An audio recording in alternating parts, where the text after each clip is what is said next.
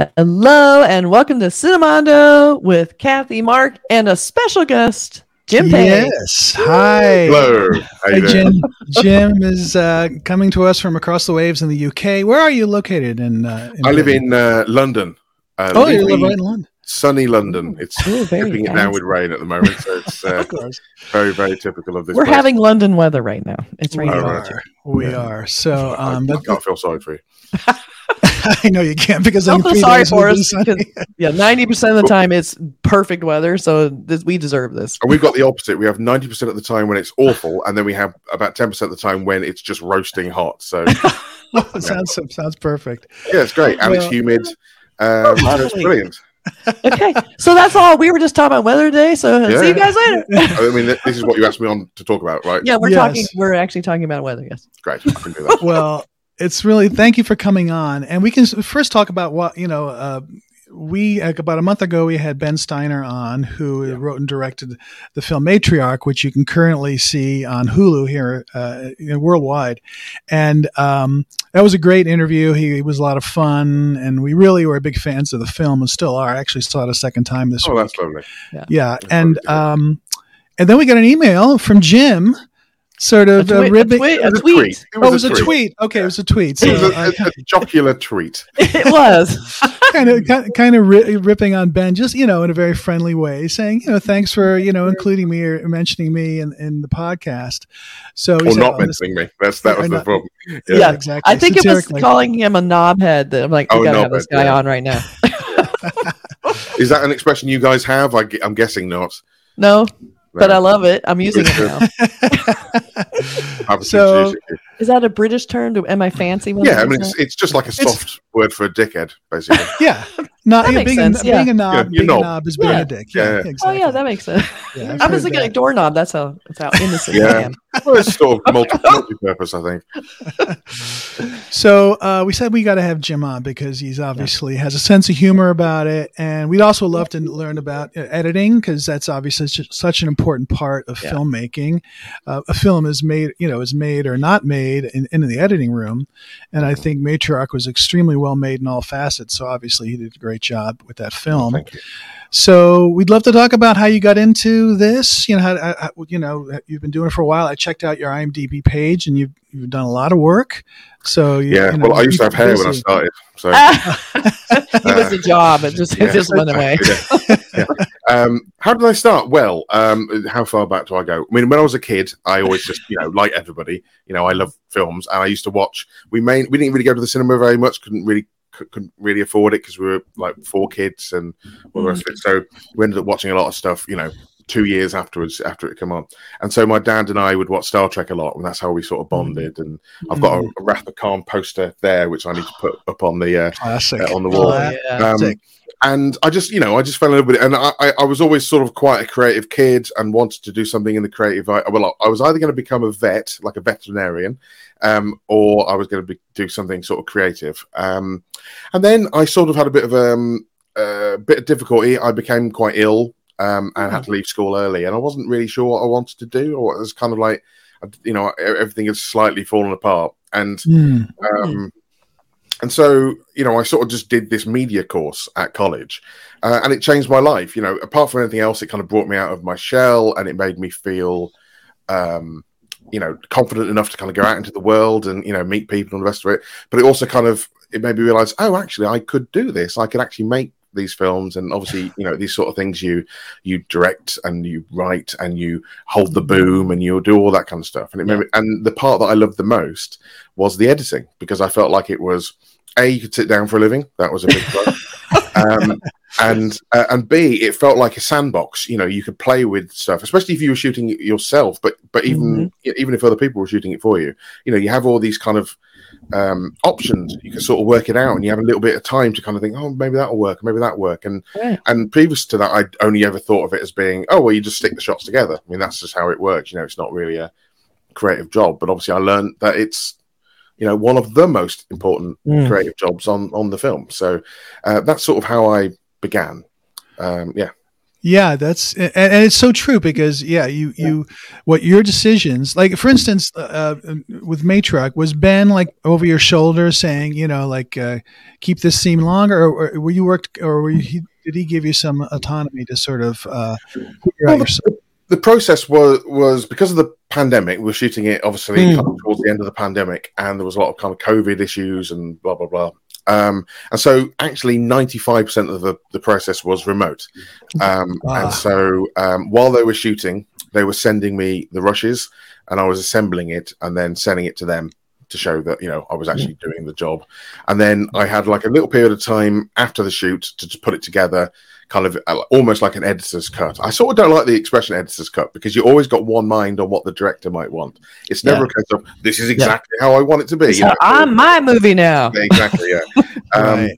So and then he watched it and liked a lot of it, and a lot of it is quite close to what we had in the first place, but there's a lot of stuff that, he wanted to try and change. And so he would sort of give me notes. And eventually he and I just sat on Zoom basically for, days and days and said, can you try that? Can you move that? What if we do this? And then, we'd work out what works on the page and what didn't quite work in the script. And then, and we just sort of go through this iterative process of kind of, right. And then, you get it to a point where you're happy with it and then you send it to, or, semi-happy with it. And then you sort of send it to, in our case, the people at Disney and Hulu, and then they give you notes. And in actual fact, we kind of pushed to get some reshoots done.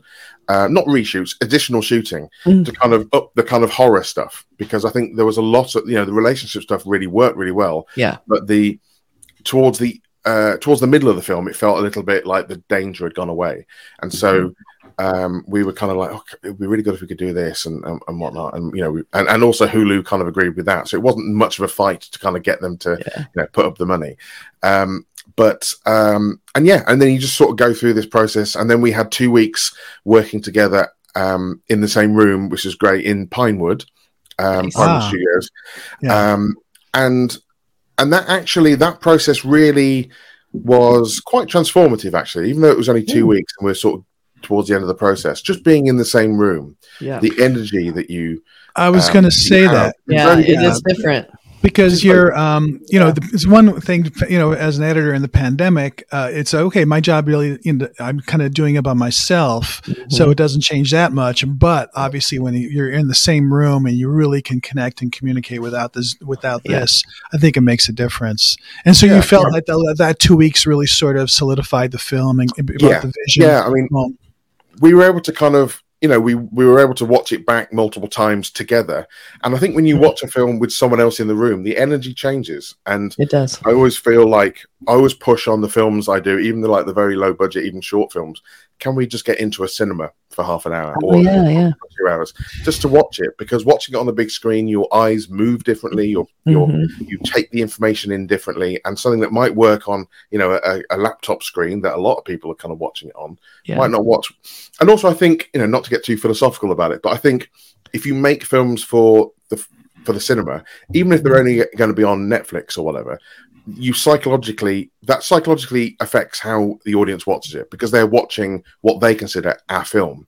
But if you shoot everything for TV, then everything becomes quite close and everything becomes quite, because someone's only 10 feet away from the screen and all that kind of stuff. Whereas, what's been great, actually, I think over the last few years is, with the advent of giant TVs and, all that kind of thing, there are really cinematic TV series now in a way that there kind of never really was before. Right.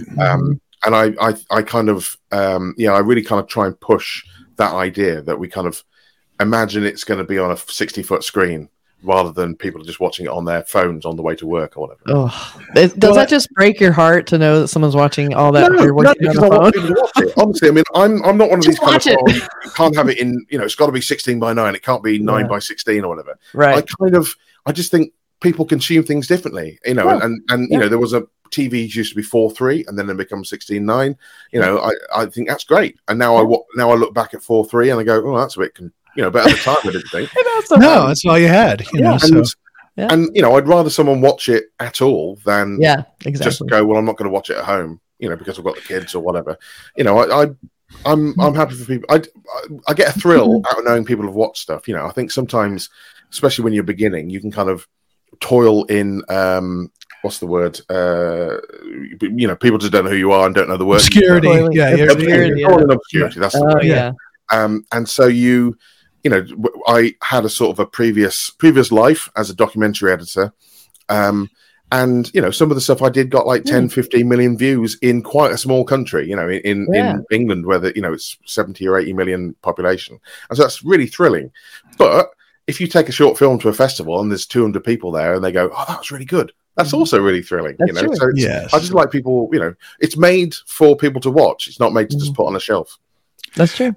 And I think sorry, go ahead. No, I was just going to say Matriarch, I think, is very cinematic. I mean, it's a story about, if people don't know, haven't seen the film, it's a relationship story between a mother and a daughter. Then it kind of goes on from there, and it sort of turns into folk British folk horror elements. Folk horror, it's dysfunctional family, it's personal issues, and it's funny and quite profound and silly and dark, and there's a lot going on. And that was actually one of the challenges of making the film, was like the tonal shifts between scenes. And so so that was a challenge, because actually we ended up cutting out some quite funny lines in the middle of quite dark sequences, because it slightly took away the tension of what we were trying to do. But and there were some lines just like, that was really funny, and you're like, sure it sort of takes away from it. So it's darlings, that's what they say. That's what I was going to say. Ben mentioned that, like, there's some stuff that, kill your darling. It's hard to do, but. Well, otherwise you just end up with a 4-hour film and no one's going to watch it.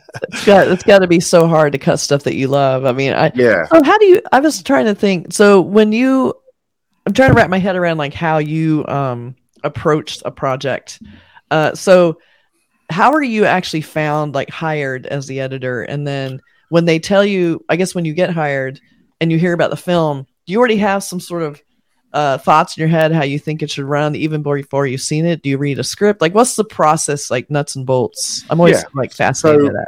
So sort of going back a little bit, when I left university, I would just do anything. So, you just do anything. There's that Malcolm Gladwell quote about doing 10,000 hours, getting your reps in, essentially. And I did some decent stuff and some terrible stuff that I'll never show anybody. And so I didn't analyze it all that much at that time. I was just like, oh, I'll just do whatever. Now, kind of almost 20 years in, and I shouldn't, I'm not Michael Kahn. Do you know what I mean? I'm not someone who's like, oh, I'm batting scripts away at all times. So it's not like I am too busy. Yeah, exactly. But I do turn things down quite often, because it's interesting. I was talking to a DP friend of mine recently, and he was saying, there's a film I've been asked to do. It's shooting in Austria, so it'd be like a paid holiday. The script's not very good, but like the lighting teams are all my mates, so it's like a holiday with my mates that we're shooting a film on. That's great for him, but for me, I'm sitting on my own in a room just watching the footage. And so I don't have that other side of it to kind of, so it's purely about the material for me and the script. And if I don't like the script or don't care about it that much, unless it's paying a lot of money, then it's a long time to kind of, and you've kind of, again, not to get too sort of pretentious about it, but you've got to put everything into it to make it work. And, if you're putting everything into something that you sort of know from the beginning isn't that great, that's a difficult position to be in. So at a certain point, I just thought, I'm not going to do stuff that I don't like 100% care about unless, they're going to pay for my mortgage. So, but in terms of like the process, so someone will send me a script or someone will email me. Twitter has been brilliant recently, actually, because I've made so many good friends and connections through Twitter, and also like I have an agent, and he'll put me forward for things, and so you just read the script, and if it's a TV series, that's already been going on, you watch all the episodes, and then you sort of identify talking points, I think, from like, so you watch like the first series of something and you're about to do, they're asking you to do the second series. And then you work out what's good about the first series and what maybe could be improved. And then you kind of work out how you can tell them that without them being offended. Do you know what I mean? So basically the idea being that this is what I can bring to it. Right. So I'm not just a pair of hands pressing the buttons. I can actually bring something to it. I was wondering. And then also just sort of on a practical level, you look at it and go, well, you don't need that film. But, at this point, I can look at a script and go, you don't need that transitional scene. It'd be better if you that's interesting. Together. Right. That scene where you explain it might be useful in the script. And I'm not telling you not to film it, but we probably will cut it out. and you could have saved half a day shooting something else. Wow. You know, that kind of stuff. People have found that really useful. You know, especially on indie films where the money is like just not there. You know, if I can save them a day's worth of shooting just by saying you don't need it, then why not? You know, what if that's a valuable asset? I mean, go through the script and say, here's 10 things you don't have to shoot, and just save you a few $1,000. Actually, we need to shoot something else. You know, that's true. There's a point here where this character should be saying this or should be feeling this, and I don't think we're going to hit it with this moment. So, add something else in. So, do they bring you in before it starts shooting so you can have input, or you come in post and read the script and then try and make stuff work? I think a bit of both. Most of like with TV and features, certainly you want to come in beforehand, and then ideally you're shooting alongside the film, because it's. Okay. I have had it once on a feature where they just said, "Here's a big box of footage, deal with it." God, that was quite intense.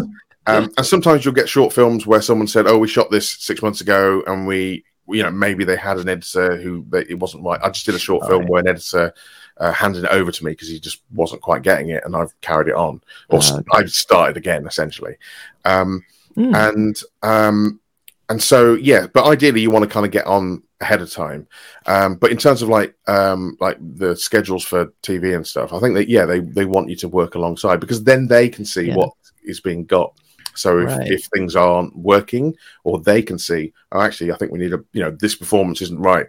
I mean, Back to the Future is a classic example, isn't it, where Eric Stoltz was replaced because they were looking at the rushes and going, not quite right. That's brutal. Or Lord of the Rings, with what was his name? Who was the chap? That showbiz, can't remember his name. When Viggo Mortensen came in, he wasn't the original.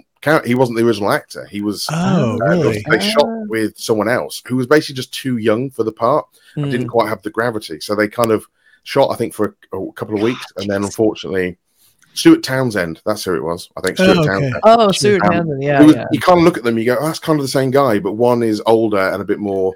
There's a bit more to him, I think. More rugged. A bit more lived. He's more lived, I think. Yeah. And so, but if they got to the end of the shooting of the Lord of the Rings and gone, "Oh God, what have we done?" That's quite a lot to go back and sort out, isn't it? So, oh my God, it is. I work a lot I do movie marketing, so I do movie posters and stuff like that. So I come in very post usually, but sometimes we're working on series, and so they're happening as you're trying to figure out the marketing while they're starting to shoot like a new series or whatever.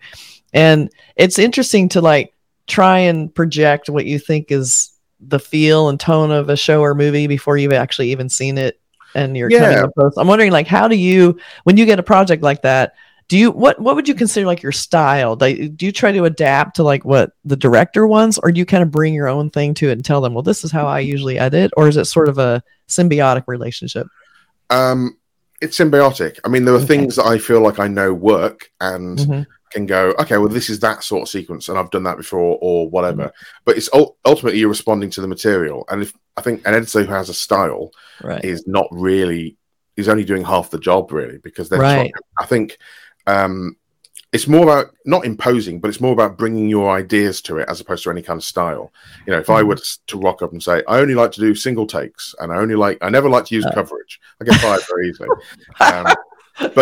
But a scene might live with that. I just did a short film, BFI, which is the British Film Institute short film, and the director shot everything with coverage, but we ended up not using most of it. We ended up just staying with the character because so much of the story is in her head, and you see her reacting.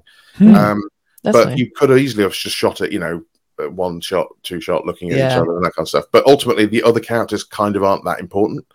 But if I'd come in saying, I only want to do, cross stuff, and then there's other things where a soap opera or a sort of traditional kind of drama, I think you want, essentially what you want to do is kind of what does the audience want to be looking at right now, kind of guessing, kind of I want to see this person's reaction at this point, or what is the most important moment, what is the most important thing to be looking at this point, and then sort of work backwards, as opposed to going, I'm going to be, this film's going to be this, a Jim Page edit,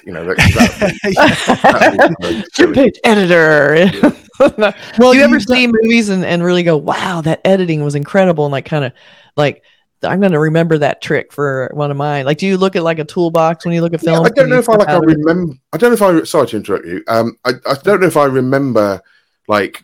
I watch the film and go, oh, I'm going to do that. But it's all absorbed. You know what I mean? Yeah. I think everything kind of goes in and you go, and stuff that took me 2 days 10 years ago takes me 30 seconds now. So I think it's that sort of kind of osmosis stuff. But yeah, I mean, I definitely like, there were examples, things like, Whiplash or Everything Everywhere All at Once, which is a lot of editing. There's a lot going on. Yeah. And that's a challenge in itself to kind of tell quite a frenetic story and make it make sense. But then you've got quite, gentle kind of character dramas.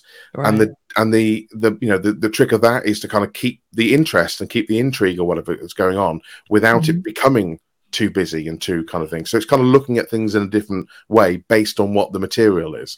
You wouldn't cut certain material one way, but you would cut it the other way. So sure, like you said, documentary films. That's certainly a different type of editing versus doing it's a different process. Yeah, EastEnders or anything like that you've done. And then doing like as this Matriarch, I wouldn't fully call it a horror film, but it has horror elements. Is that the first sort of horror film that you've done, or have you done some shorts that were sort of like that? I did a couple of shorts. One with a really good friend of mine called Nev Pierce, who was a film journalist. Is a film journalist, but he's also now a filmmaker in his own right, and we've done some shorts together. And he was, and again, that was kind of more psychological horror that became a little horrific at the end. What's that one called, by the way? It's called Bricks. That's called Bricks. It's on my website. It's online. Okay. David Fincher really liked it. Gave us like a good quote. Scott Frank as well, like really liked it. So it did pretty well. It won a couple of awards, whatever. And it's quite satirical. It's about this kind of Lord of the Manor and his kind of workmen in this cellar that's being built. And there's tension between them because of various reasons, and so there's a little bit kind of allegory to the class system and all that kind of stuff. Yeah, but it's also quite funny in a dark way, and all that kind of stuff. I like films that do a lot of different things, but I've also done. I did a feature a couple of years ago called Playhouse, which was very much a kind of haunted house kind of film. Do you know what I mean? Where some people go to a thing. It has sort of, I wouldn't say, and I'm sure the director wouldn't say it's on the same level as The Shining, because what is? But it's that kind of thing where people go to a place and then kind of go mad. But even that only has kind of a few kind of proper, jump. I think it was nominated for like a jump scare award at Fright Fest or something. Jump scare award. Yes, So there's one kind of moment which is like, oh god, and even when I was editing it, I was like, oh god, every time I watch. That's I love that. I mean, first I actually see The Shining poster, a part of it back about shoulder there, and I was just talking to Kathy before. I just watched that film Exorcist 3, which has one of the greatest jump scares supposedly in movie history, and it's always fun to watch that. So a great jump scare, I'm in. Yep. Yeah. Well, we were talking before. There's I went to see Cocaine Bear last night, which is utterly ridiculous and really entertaining. And there's some like completely unnecessary jump scares in that. And they clearly thought, we're just going to do this because it's going to shock the audience because it's just entertaining. And so there's lots of moments where going, just all the way through.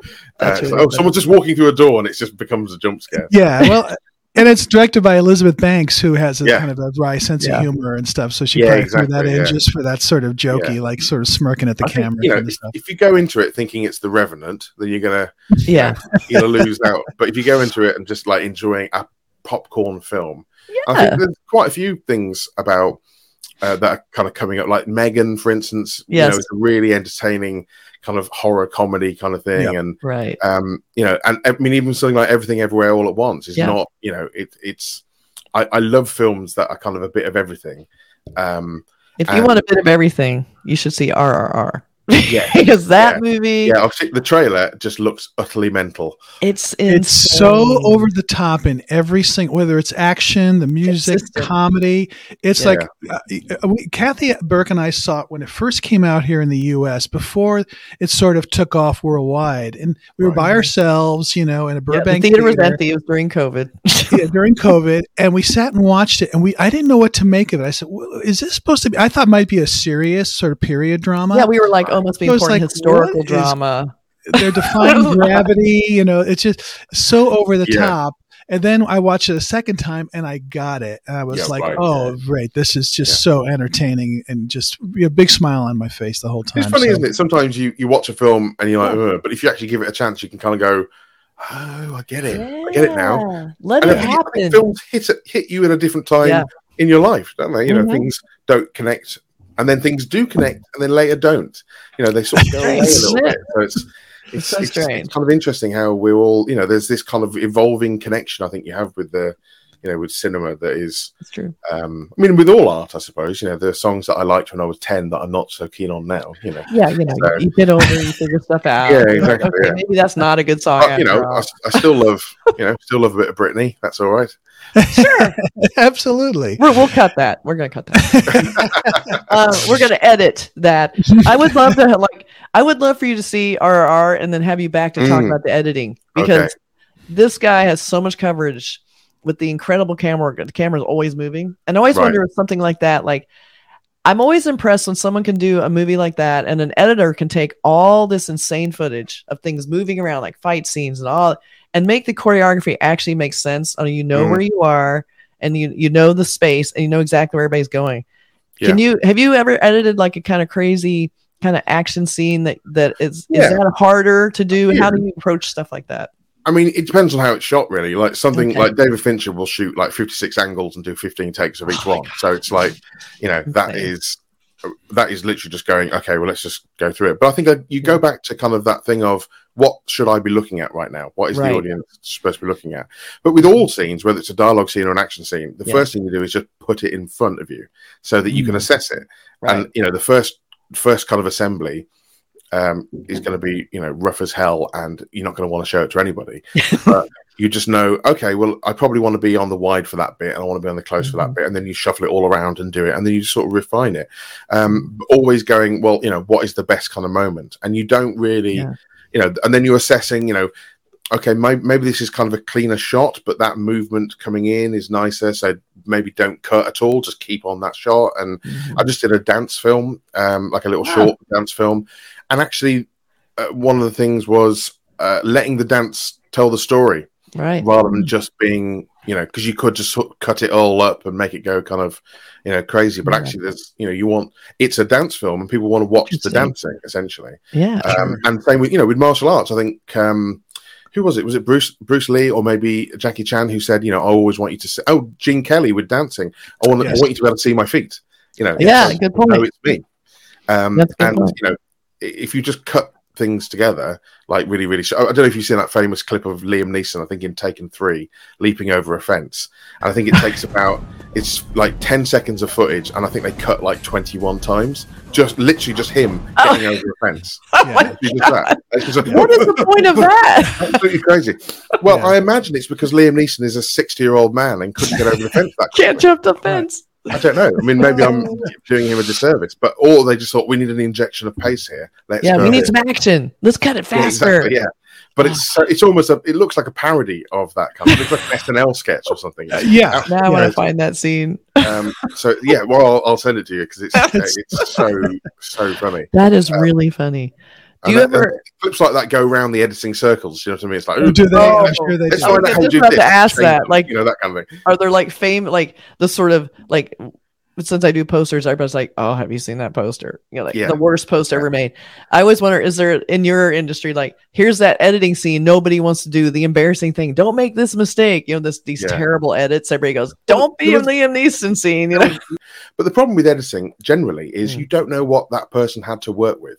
Yeah. You don't know, you know, is the best film a $100 million action sequence where they, you know, action film where they spent 150 days shooting it? Is that the best edited film, or is it a film that's been shot in 10 days and they had limited stuff to work with, and what they've ended up with is a really watchable film? Very good. You know, it's kind of unknowable. You know, with production design or cinematography, it's right there. You can sort of see it, but because editing is kind of completely contextual, it's really difficult to kind of describe, and that's why a lot of awards go to like the most editing. You know, they go, that's got a lot of cutting in it, so it must be the best. You know what I mean? Look at all that editing. Yeah, exactly. Yeah. That's really funny. Do you pay attention to the awards, like the editing awards? Do you ever have like, okay, that guy is definitely going to win this award? I don't know how to judge like editing against each other, but as you're watching me really, I just watch a film and think, is it good? Do I like it? Do I notice? I don't know if it pops out to you. There's a kind of classic thing which is if you notice the editing, generally it's not that great. Right. But then there are moments in all films where you notice where the point of the gag or the drama is the edit. Right. Again, it's all contextual, and it's difficult to talk about editing because it's so instinctive, and so much of it is, and that's why I think where the Oscars felt comfortable having Joe Wright's editing speech, editing award given to him before the ceremony even started, because they're like, oh, I don't know what is editing. It's just sticking it together, isn't it? No, there's no talent in that. Yeah, exactly. And the general public, you can't point at a beautiful costume or an amazing shot with editing. Right. It's all contextual.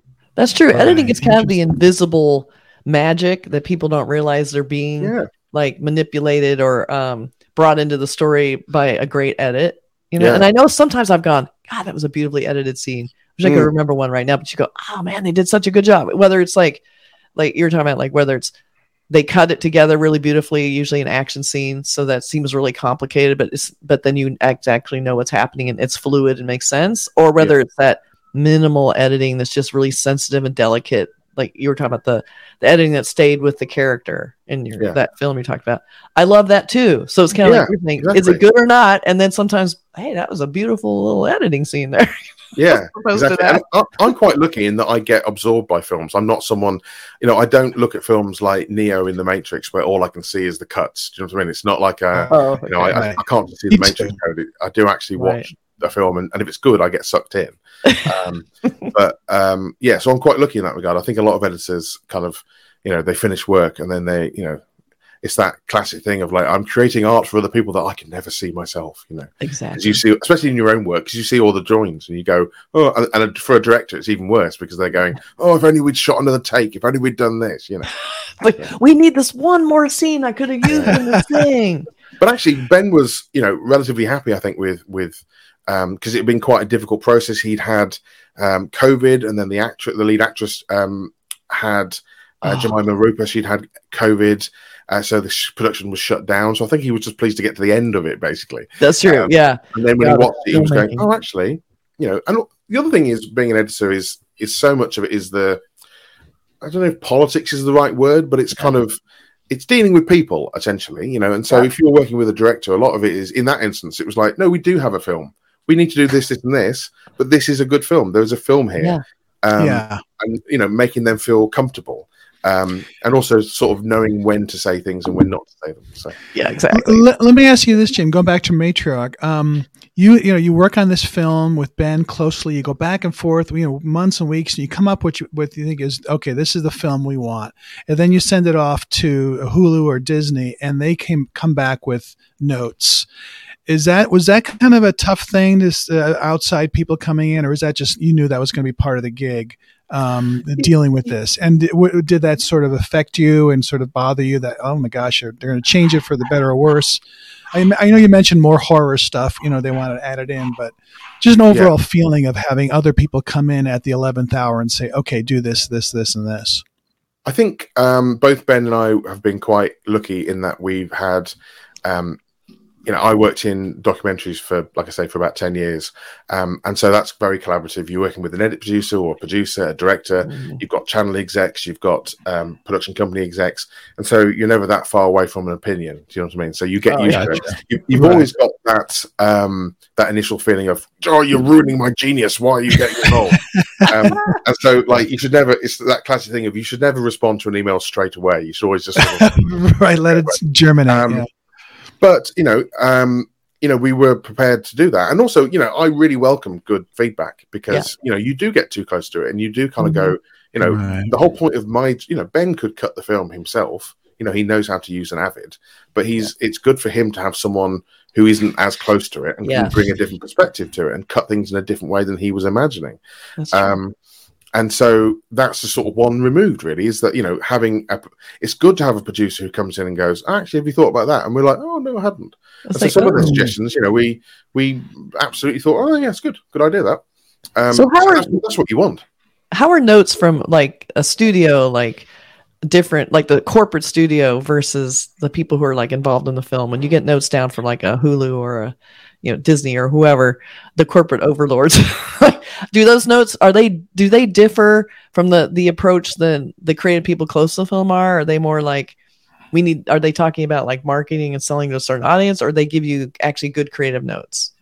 I think in this particular instance, I think they would just focus on the creative notes, really. I don't think I never got the sense. I mean, there was consternation about the title. Originally, the title was Worm Eater. And so there was kind of a concern that it would turn people off, basically. No one's going to click on the film. Well, some people would click on the Worm Eater, but perhaps not everyone would.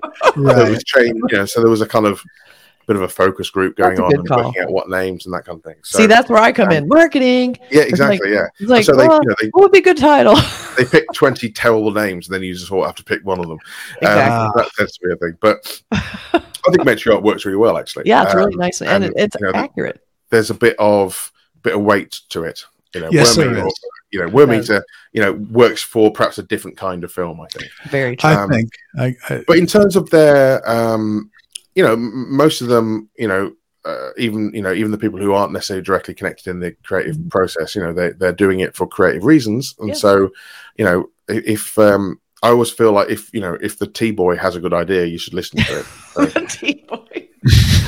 What is a T-boy? Is that like someone who brings the boy brings the tea? I somehow managed to transport myself back to the 20s then, when someone, at 4 o'clock in the afternoon, everyone would have silver teacups on the set and sit around and I guess I mean grown-up or PA or something. But yeah, and I think when you get I don't think you should. But it is difficult, if you're. You get close to something and then someone else goes, oh, it's rubbish. It depends on how they say it, isn't it? If they go, oh, I really like this, but have you thought? It's so subjective too. Yeah, exactly. That's the other thing. It's art. This is art. I mean, not everybody's going to like the art that you make. I mean, it's just the reality. It's a very unique art as well, because you are, you can paint a picture on your own. You can't really make a film. Yeah, this is a team. That's right. Yeah. And so you've got to kind of be, and Ben was great in that way. He was very collaborative and he wasn't precious about things. And, he was very direct about kind of saying, oh, that's a bit shit, isn't it? Yeah, I didn't quite get that. Or, and he would allow me to kind of go, well, maybe we could just, leave it with me for a bit and I'll see if I can figure something out. And then there was some notes, which obviously we didn't agree with, but we, you have to do them and try them at least. Mm-hmm. And just by letting me work on it for a bit, I was able to go, oh, okay, figure it out, do it. And, it's in the sequence and no one looking at it would go, oh, it was never intended to be like that. Right. But, so I think it's a balance, as all things in life. It's a balance of sort of, and trying to be friends by the end of it as well is I've been relatively lucky in that I've stayed friends with most of the people I've worked with. That's good. What's on deck for you? Are you working on anything currently, or anything big coming up for you? Or well, obviously, I'm mainly working on my tan at the moment. That's kind of the all that sunny weather where you are. Focus, exactly. Yeah, it's always quite. I mean, I just finished a BBC sci-fi series called Silver Point. It's the second series of Silver Point, so I've done some episodes of that. So that's having the visual effects work done and the mix and all the rest of it. So I'm not sure when that's out, but it'll be end of the year. That's on the BBC in this country, and then it'll be on Hulu, I think, around the world as well. So that's another Hulu thing. And that was great fun because it's kind of a young adult drama. But it's it's sci-fi, which is a genre I really like, and it's kind of but it's got very British sensibilities, so it's quite the humour is very British, and this season they've or series as we call them, this series has gone stepped up quite a lot. The first series was quite contained. And this series has sort of really expanded, and it's been really, really great. It's one of those jobs you think shouldn't really be this enjoyable. Why? Everybody's way too nice. I'm waiting for the shoe to drop. The shoe to drop. Yeah, exactly. You know, why? You know, are they getting it edited by someone else? I'm just here playing. You know, are they not telling me the truth back there? They're out there talking exactly. about me.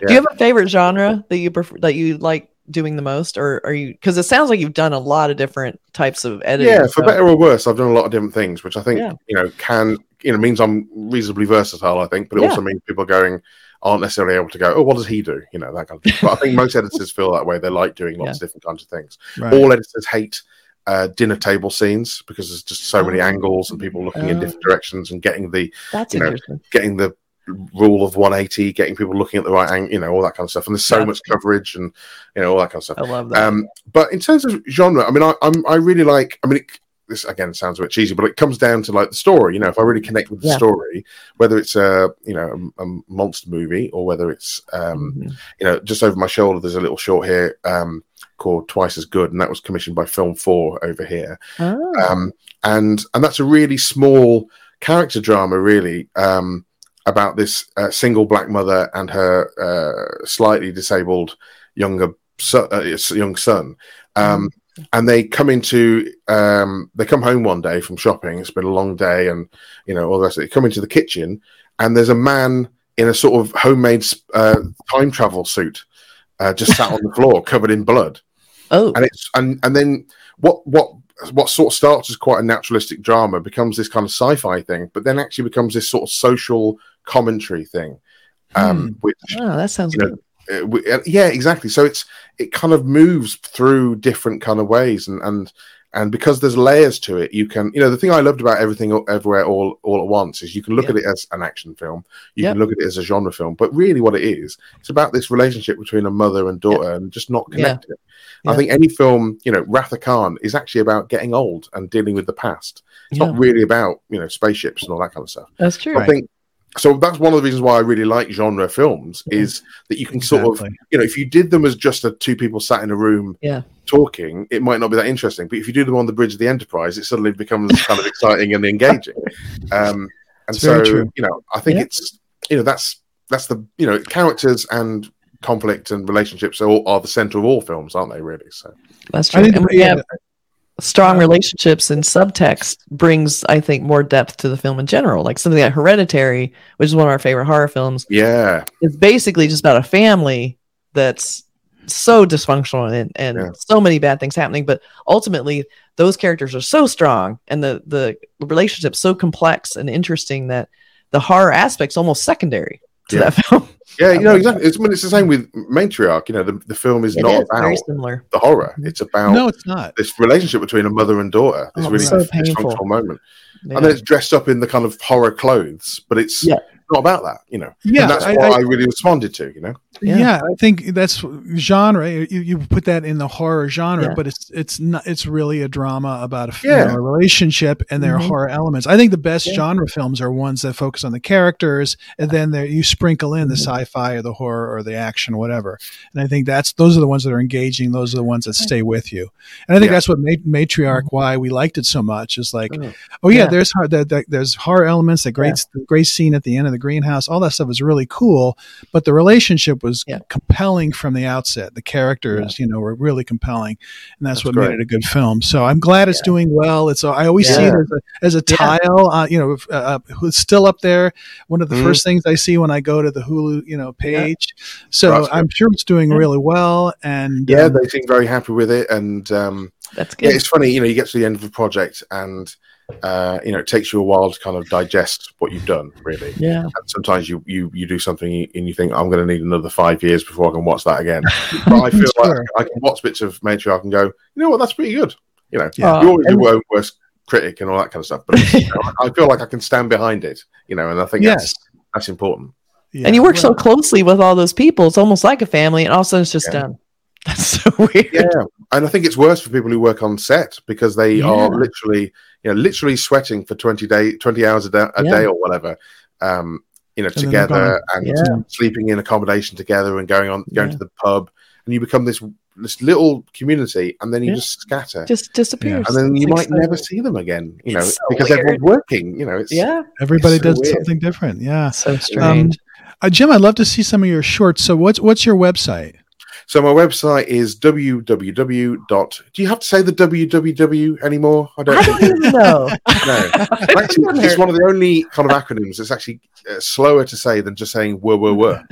Better than do that. World Wide Web is quicker. There's less syllables in World Wide Web. World Wide Web. Anyway, it's jimpage.co.uk. Okay. So there's the shorts on there, and then there's links to the features. And I've also I had a sort of a career doing branded stuff for like Sony and Disney and corporate, not corporate, like commercials and that kind of thing. And I also did, documentaries for Discovery and the BBC and stuff. So there's quite a lot on there.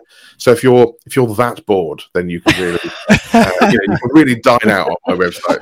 No, I'm looking forward to watch your shorts. Yeah. So, thank you. I encourage all our viewers to also check it out because, and if they haven't seen Matriarch, please check it out on Hulu because it really is a winner. And it's one that holds up too after a second viewing. I can attest to that. So and then I let us know when you eventually get to RRR. Yes. And we'll talk to you about the editing. Keep in mind that movie's almost 4 hours long. So wow, that's my movie. Watch it as a series, 4 1-hour episodes. Just watch like an hour a night. And maybe we'll get Ben on too. We can all have a big powwow about it. That'd be good. Yeah. Ben's a great talker and he's a really thoughtful, interesting bloke as well. So he's a good man. We liked him very much.